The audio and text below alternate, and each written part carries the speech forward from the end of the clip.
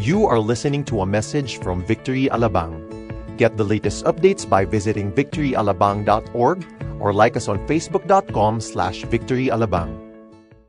We are on the last week of our series entitled Heart. And if you're here for the first time, I believe it has been established sa atin heart is actually, it's like, the origin of the word is a Germanic thing. And ibig sabihin lang nun is to call the attention. Okay, that's the simple meaning of that. In the Bible, you would see that in Deuteronomy chapter 28, when the Bible says that if we will hearken, or heart, yun yung root word, if we will hearken diligently unto the voice of the Lord your God, then all the blessings shall come upon us. Which simply means, hearing is good, listening is better, but the best is applying what we have heard.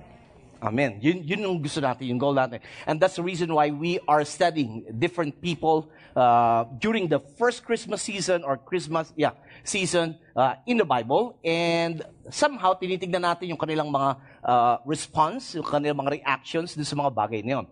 Now, I remember way back 2007, January 12, 2007, meron pong isang batang lalaki by the name of Joshua Bell. You know, he was wearing a long sleeves na t-shirt and just plain jeans. And he went to inside yung isang parang subway train station. Now, what he did is that he opened up his violin case, took his violin, and started playing. Nilagay niya yung case sa harapan, hoping that people would just give their donation if they wish so. Now, more than 1,000 people just passed by. Alam niyo naman, busy sa States, yung mga subway trains. And so, he started playing, about 1,000 different music. And, wala. Ganun lang siya. Play lang siya. Now, he played for 45 minutes. And for 45 minutes, he earned about $32. Well, not bad. Lalo na sa States, $32 in 45 minutes. Now, meron 27 na katao na nandoon, na nakinig for a while, at nagbigay ng kanilang donasyon o abuloy sa kanya. No, the story behind this is that they have not noticed kung sino yung tumugtog. Okay? Actually, Joshua Bell is a well-renowned violinist. In fact, 3 days before that, tumugtugo siya sa isang symphony sa Boston, and ang ticket started at the price of $100. And yung violin na gamit niya is parang a rare Stradivarius, if I mention it, pronounce it right, worth over $3 million. Wow. Could you imagine? Partida yun.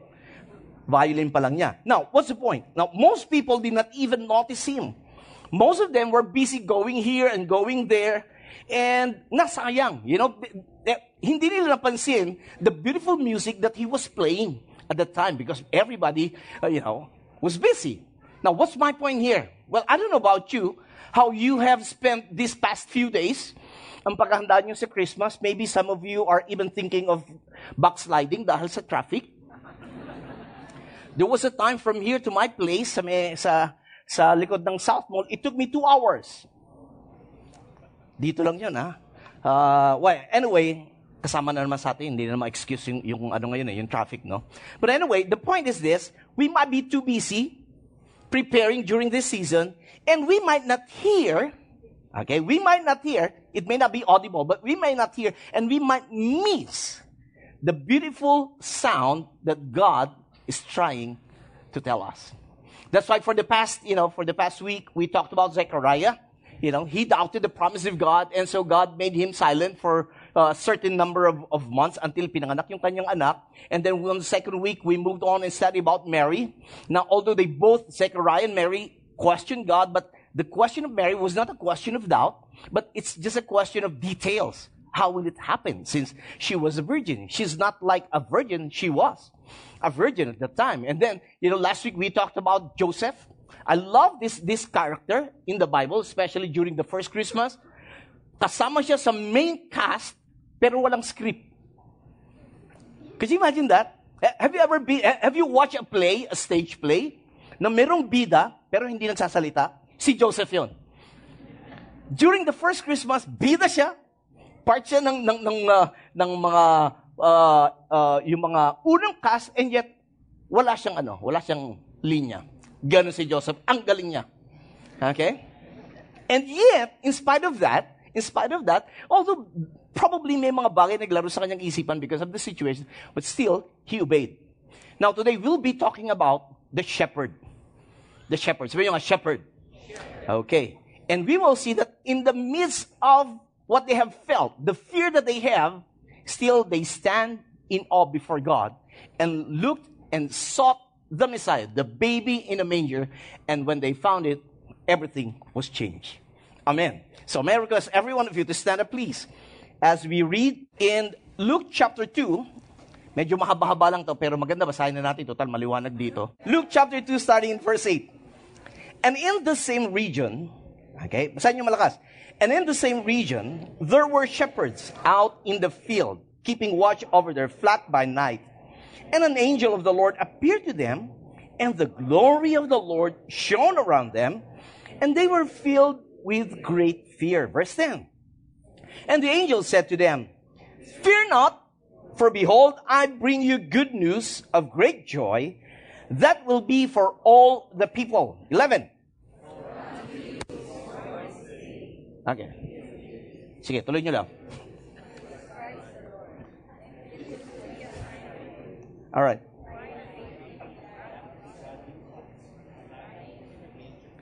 And suddenly, there was with the angel a multitude of the heavenly host, praising God and saying, Glory to God in the highest, and on earth peace among those with whom he is pleased. Verse 15.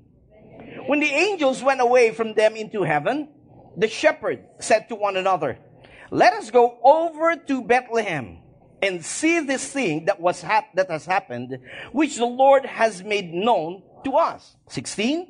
And they went with haste and found Mary and Joseph and the baby lying in a manger. And when they saw it, they made known the saying that had been told them concerning this child. And all who heard it wondered at what the shepherds told them. But Mary treasured up all these things, pondering them in her heart. 20. And the shepherds returned, glorifying and praising God for all they had heard and seen as it had been told them. Father, we thank you for reminding us again of what took place during the first Christmas here on earth. Thank you, Lord Jesus, for even choosing to obey the Father, taking the form of a flesh and becoming a man. Lord, this morning, as we prepare our hearts, and as even before we become busy later on, I pray that you will once again speak to each and every one. And I pray, Father God, that as we would hear your word and your message today, we will just rejoice with the rest of the heavenlies. This we ask in Jesus' name. Amen. Amen. If you're going to announce a very important message, how would you do it? Kunyari, may mahalaga kayong i-announce. As in, mahalaga. Paano nyo gagawin ito? Wala lang, Pastor. Parang, may good news ako. Yun lang. Or siguro magandang tanong, kanino kayo pupunta para ikalat yung mabuting balitang yon? Sa asawa? Facebook, pwede. Right? Ngayon, tama, no? Mabilis kumalat ang sa Facebook, no? What else? What else? Plaza. Wow. Brother, yung style mo, naka-shorts pa mga pulis. Well, malamang, you'd call the media, right? Or maybe magpa-press con kayo. Or maybe you would look for one of the best coordinators, so to speak, para lang maibigay mo yung magandang mensahe mo sa maraming tao. Now, imagine this, during this time, si God, He did it differently. Instead of going to the priests, which are the religious people at that time, na dapat mas may authority to speak about the coming Messiah, instead of going to them, hindi sila doon punta. Probably kung ako, I would go to the politicians because they have the influence. And isang pakalat lang niya, madaling kakalat yung mabuting balitang niya, right? But again, Jesus did it differently. Kanino yung sinabi? Doon sa mga binabaliwala nung panahon nila. At yun po ay yung mga pastol. Mamaya makikita natin kung bakit, no? But let me just go back again. In verse 8, it says there, and in the same region, there were shepherds in the field. Would you say that with me? Shepherds. Okay, isa pa, shepherds. Anong ginagawa? Keeping watch over their flock. Kailan? Now, it's interesting. Bakit gabi? Bakit hindi umaga? Ba't hindi hapon? Parang kakaiba. Di ba? Ba't sinabi gabi? In fact, bakit shepherd? Bakit hindi mga sikat? Ba't hindi mga religious people? Why?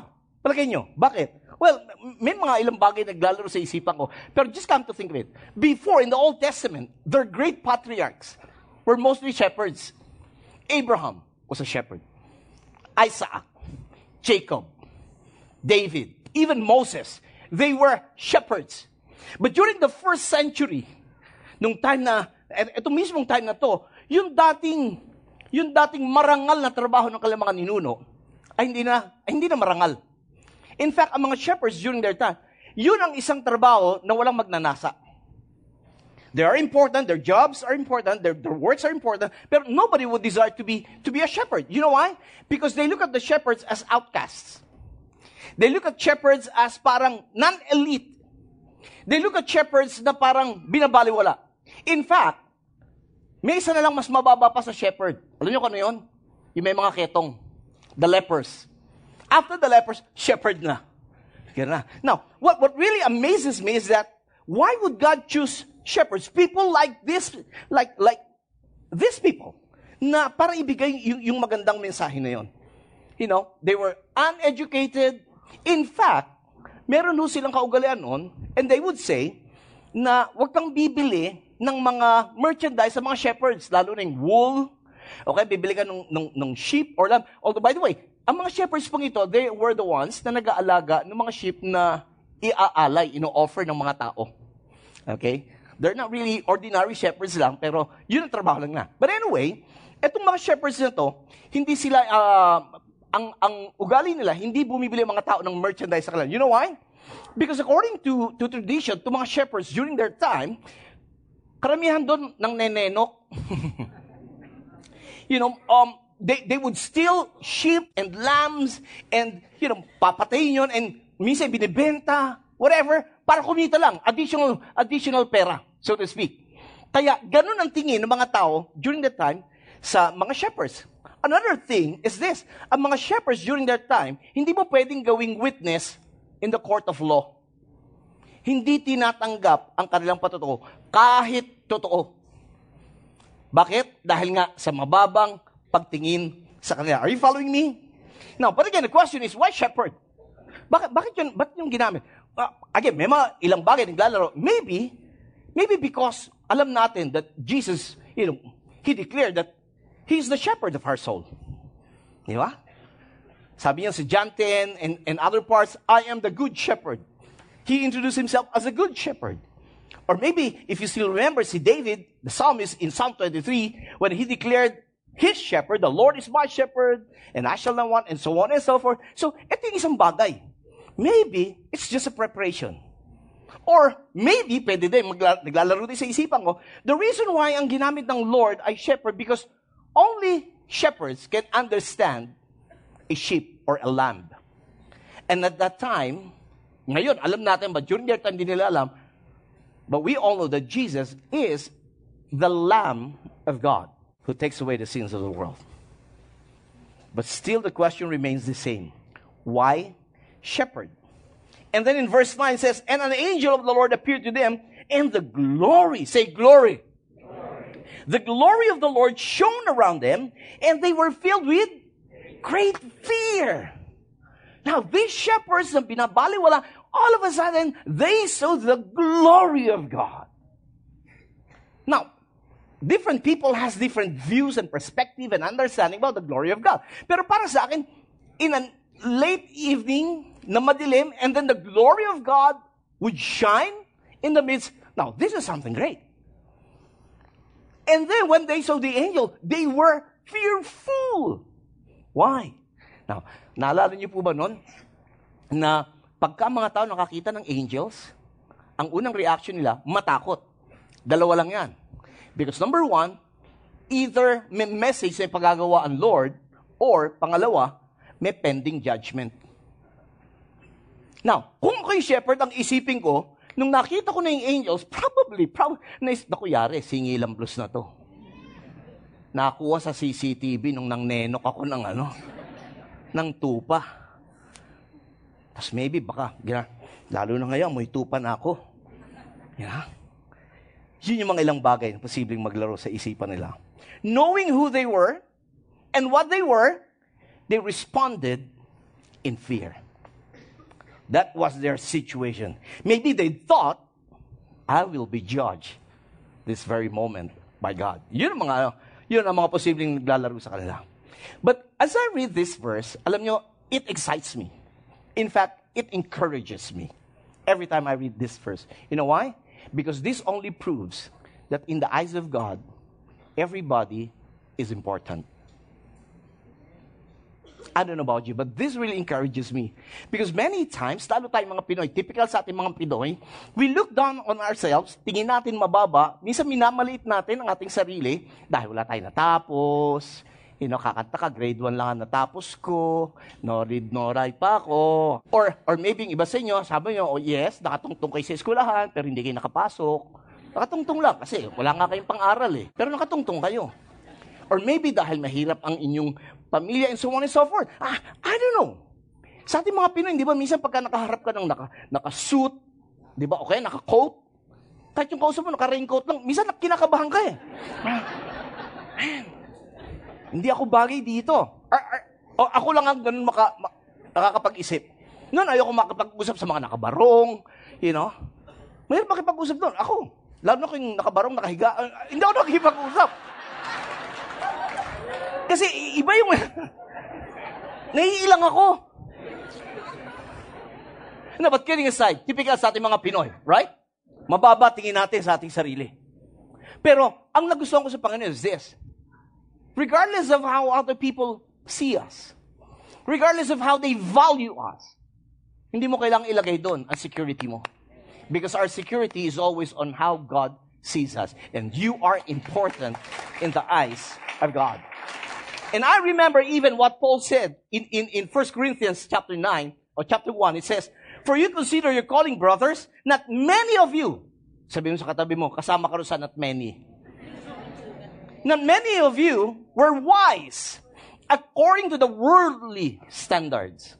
Not many were powerful. Not many were of noble birth. 27 says, but God what? Basahin niyo malakas. But God? I love that. I love that. God chose the foolish things of this world. Why? Hindi dahil wala na siyang mapili. At sabi niya, well, anak, pagtsaga na kita, wala na ako. Talagang pag minamalas-malas ka, at ikaw lang. Hindi. He has a purpose why he did that. And said, to shame who? The wise. And haven't you noticed, every time we talk about Jesus, we share Jesus, every time we talk about the Word of God, other people, binabaliwala tayo Right? And they would say, alam mo, medyo may kabubuhan ka. Ba't mo iniwan yung trabaho mo para lang maglingkod dyan sa Diyos na yan? Are you following me? But again, the Bible says, God chooses the foolish things of this world to shame the wise. Could you imagine that? Napapahiya yung mga matatalino sa inyo. Sa akin pala, because you're not foolish. No, but kidding aside, that's the reason behind it. And then it says, God chose what is weak in the world. Why? To shame the strong. Let's continue, verse 28. God chose what is low and despised in the world, even things that are not, to bring to nothing things that are. Why? The ultimate is in verse 29. So that no human being might boast in the presence of God. No one can boast in the presence of God. As we always say, we are what we are only by the grace of God.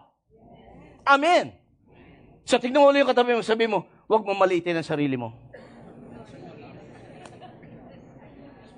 Don't believe it. Englishin mo, sabi mo, bullet day, God will giant you. Balang araw, pag mamalaki ka ni Lord. Yun ang Tagalog nun. Bullet day. Balang araw. Anyway. Ang sarap pala dito mag-preach, nakakapag-joke ako. When God calls, pagka ang Diyos nagtawag, we have nothing to fear. I've talked to a lot of Christians. Matatagal lang Kristiyano. So many times, they are fearful to respond to the call of God. Now, I'm not just talking about being in a full-time ministry. Minsan, may pinagagawa si Lord, and a lot of Christians are afraid.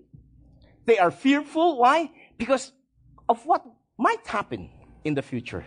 Paano na sila, and security na, and everything. And so, we fear of so many things. Pagdating sa tayo ang susunod kay Lord. Ganun na nangyayari. And so, nung nakita ng mga angels na natakot sila, sabi rin sa verse 10, and the angel said to them, fear not. Sabi niyo sa katabi, huwag ka matakot. Kumbisihin mo, tinatakot mo. Huwag mong pandilata, sabihin mo lang, huwag ka matakot. Yan. For behold, I bring you what? Good news of great joy that will be for all the people. You see, Christmas is supposed to be a time of great joy, not fear. Well, Pastor, tayo mga Pinoy, wala naman takot sa Pasko eh. Tayo nga, kahit walang pera, tuloy ang Pasko eh. Di ba? Tayo nga, kahit dinadaan natin, tuloy ang Pasko natin eh. Well, yes, tuloy tayo. Dahil tayo, resilient tayong mga Pinoy. But sometimes at the back of our mind, there are certain things that we fear. Maybe we fear about, our health. Baka yung iba sa'yo, katatapos nyo lang mag-APE, ayaw yung tignan yung result. Kasi madiscover yung kasama pa rin kayo sa mga scholars. Ibig sabihin, matataas ang grade. Lahat nakaangat na gano'n. Or maybe we fear about some family problems. Or even finances. Or maybe we fear about the future and so on and so forth. Kaya minsan, pigil yung ating pag-rejoice. Why? Probably, I may be wrong, but probably, the reason why a lot of Christians are fearful in celebrating Christmas, because maraming nagtatalo sa isipan nila. Paano na to? Paano na yan? Paano na, mamayang gabi? Buti pa kayo. Something like that. Pero, ang gusto ko sabihin is this. During Christmas season, let me just ask you, what brings you joy? What brings you joy? Was it the bonus? Of course, part of it. Ilan sa inyo, eto na yung bonus mo. Salamat po, boss. Buong puso po ako nagpapasalamat sa inyo. Sa katunayan, nagagalak po ako na natanggap ko ngayon yung bonus ko. Come on. Wala pa nga, di ba? Yung ngiti mo na ibubuhol na eh. Nag-email pa lang sa yung HR. Nakangiti ka na. And then, nung naibigay sa'yo, anong sabi mo? It just passed away. Kasi pambayad lang, no? Now, observation. Usually, ang mga tao, iba ang nagdadala sa kanila ng joy. Sometimes, ang mga tao ang nagdadala ng joy sa kanila are the material things they receive. Again, the bonus, yung Christmas gift, na actually recycled gift, yung nakuha mo. Hindi yan nagustuhan yung last year gift binigay sa'yo. Thank you Tapos ikaw nung pagkakuha mo, pinalta mo lang yung wrapper, yung card. Sa'yo na, love kita eh. Sometimes people, are joyful when they have their rest and vacation and so on and so forth. Now, ito pa eh. Di ba? Anong madalas natin narinig ng bati ngayon, aside from Merry Christmas? Happy Holidays. Right? Tanyo, nawawala na yung Merry Christmas. Napalitan na, Happy Holiday. And how many of you would agree with me that when Jesus came here on earth, He did not promise to give you happiness. He promised to give you joy. Happiness is different from joy. Happiness is based on the external. Happiness is based pag nakuha mo yung bonus, nakakuha ka ng gift, nagkaroon ka ng bakasyon, sinagot ka ng nililigawan mo for 10 years. That is where happiness, that is when happiness comes in. But joy is different. Joy comes from within.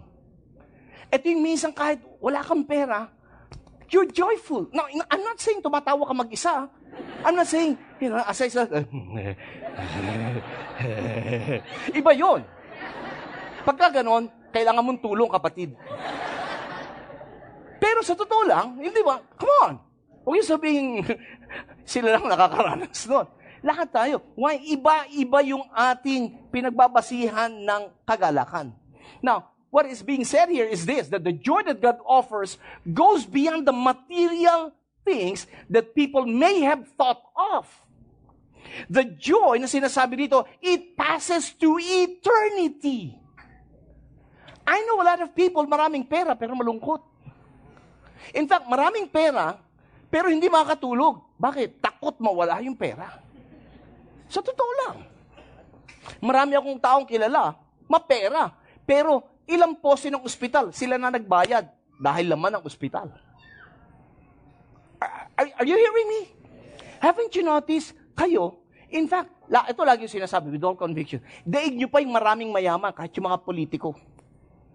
Sila hindi makalabas ng walang gwardya. O kayo kahit saan nakakapunta. Hindi ba? Sila, ilang sasakyan nila? 5, 6. Kayong dami, nakakapili kayo. Pedicab, dipadjak. Pero, gusto mong aircon, wala. Sila hindi makasakay sa ganun eh. Oh, hindi ba mas mapaalad ka? Sila takot na takot. Naku, baka makidnap ako. Ikaw nga, uy, kidnapin niyo naman ako. Guys, ilang Pasko na akong malamig ang Pasko ko.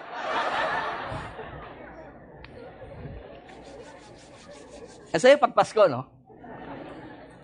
But again, many things. Yung joy na in-offer ng Diyos sa atin, it goes beyond the material things na madalas na iniisip ng mga tao.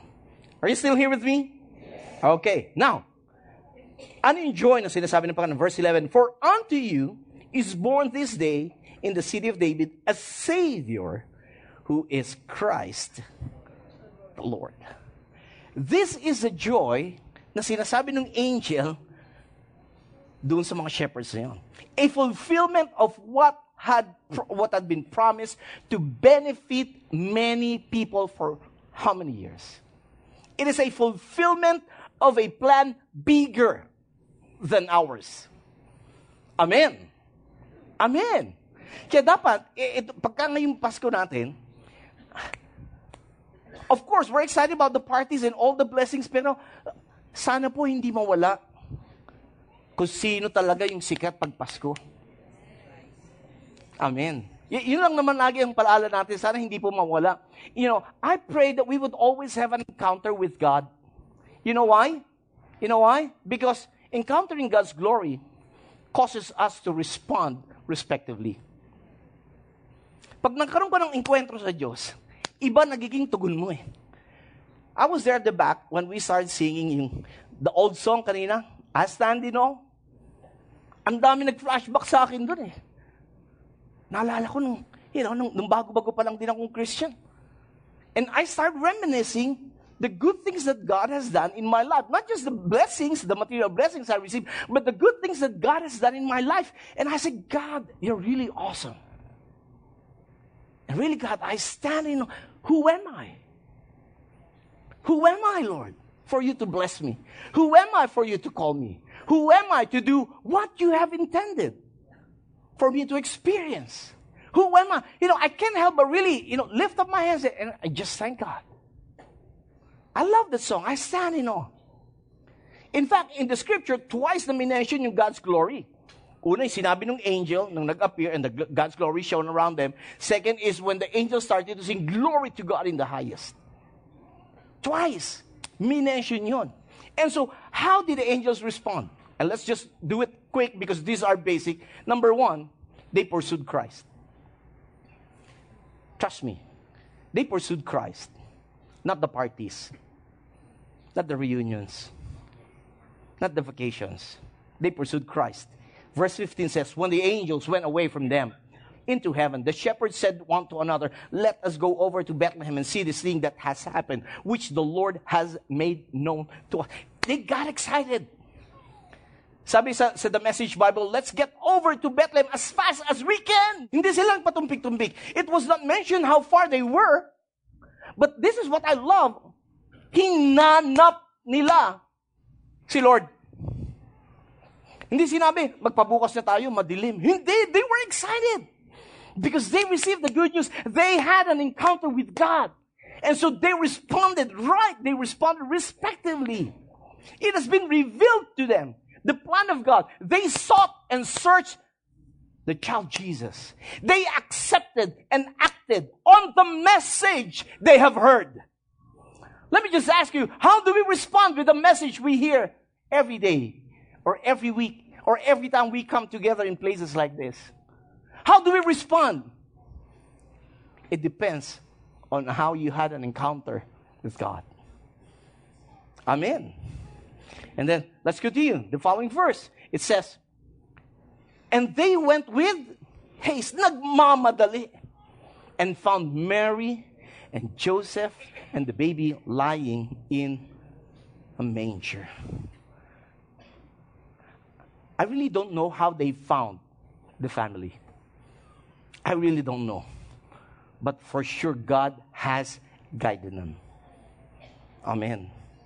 I pray that we won't lose sight of how God is guiding us this season. Second, how did they respond respectively? They proclaimed Christ. In the next verse, it says in verse 17, and when they saw it, meaning the family, they made known the saying that had been told them concerning this child. And all who heard it wondered at what the shepherds